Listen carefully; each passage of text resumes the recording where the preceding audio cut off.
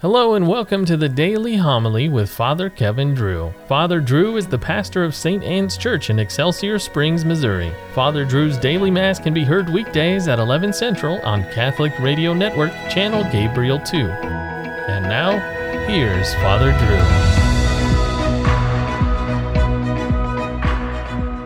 Drew. A reading from the first letter of St. Peter. Beloved, clothe yourselves with humility in your dealings with one another, for God opposes the proud, but bestows favor on the humble. So humble yourselves under the mighty hand of God, that he may exalt you in due time. Cast all your worries upon him, because he cares for you. Be sober and vigilant. Your opponent, the devil, is prowling around like a roaring lion looking for someone to devour. Resist him, steadfast in faith, knowing that your brothers and sisters throughout the world undergo the same sufferings.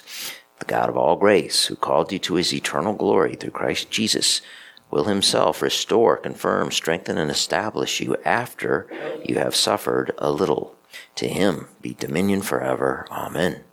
I write you this briefly through Silvanus, whom I consider a faithful brother, exhorting you and testifying that this is the true grace of God. Remain firm in it. The chosen one at Babylon sends you greeting, as does Mark, my son. Greet one another with a loving kiss. Peace to all of you who are in Christ. The word of the Lord. Forever I will sing the goodness of the Lord. The favors of the Lord I will sing forever through all generations. My mouth shall proclaim your faithfulness. For you have said, my kindness is established forever. In heaven you have confirmed your faithfulness. The heavens proclaim your wonders, O Lord, and your faithfulness in the assembly of the holy ones. For who in the skies can rank with the Lord? Who is like the Lord among the sons of God? Bless the people who know the joyful shout. In the light of your countenance, O Lord, they walk. At your name they rejoice all the day, and through your justice they are exalted. Alleluia, alleluia. We proclaim Christ crucified. He is the power of God and the wisdom of God. The Lord be with you. Reading from the Holy Gospel according to Mark. Jesus appeared to the 11 and said to them, Go into the whole world and proclaim the gospel to every creature. Whoever believes and is baptized will be saved. Whoever does not believe will be condemned. These signs will accompany those who believe. In my name they will drive out demons. They will speak new languages. They will pick up serpents with their hands, and if they drink any deadly thing, it will not harm them. They will lay hands on the sick, and they will recover.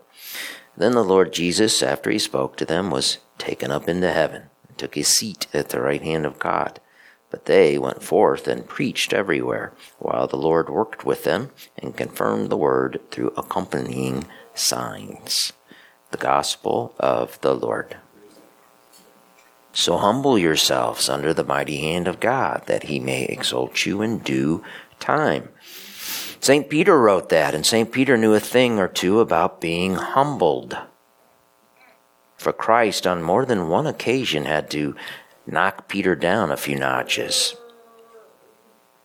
Christ had to clothe this proud man in humility, as St. Peter later wrote, so our first pope would gain the wisdom to complete his important mission. In his letter, Peter mentioned, my son, Mark. Mark was Peter's secretary in Rome, what Peter called Babylon in his letter. Mark took dictation from the straight-talking former fisherman from Galilee. Mark's audience for his gospel was the straight-talking, no-nonsense Romans. They just wanted the facts. And if one reads Mark's gospel, that is what he gets. He gets the facts in rapid-fire succession. One finds Peter humbled in Mark's gospel. And the account of Peter receiving the keys, making him the leader of the apostles and the church, that's absent from Mark's gospel. Isn't that interesting? Peter has Mark write down the occasions and events where Peter does not come off looking all that well, but he has Mark exclude the fact that Peter was the prince of the apostles. Tradition states that Mark's parents owned the home that contained the upper room where the Last Supper took place.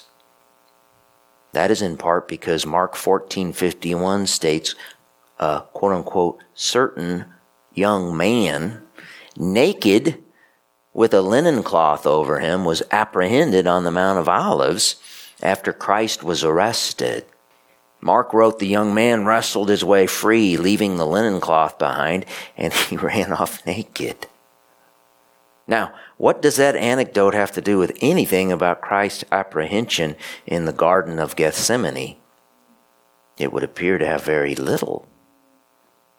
And the anecdote is only mentioned by Mark, leading scholars to believe that the naked young man was Mark, who in a surreptitious manner was telling us, I was on the Mount of Olives when our dear Lord was handed over.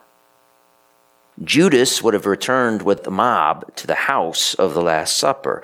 Judas also would have known where Christ went next. And so did Mark, who perhaps jumped out of bed, left the house, and ran up to the Mount of Olives. Maybe that is what he was doing up there in his pajamas. Luke recounts in the Acts of the Apostles that Paul and Barnabas brought Mark with them on their first missionary journey. But toward the beginning of the trip, when the going got rough, a young Mark chickened out and ran back to his mother in their nice home in Jerusalem. When Barnabas, who was Mark's cousin, wanted to bring Mark on the second missionary journey, Paul said no. He didn't want him. So Mark, like Peter, was humbled. And like Peter, he came to understand just how weak a man can be.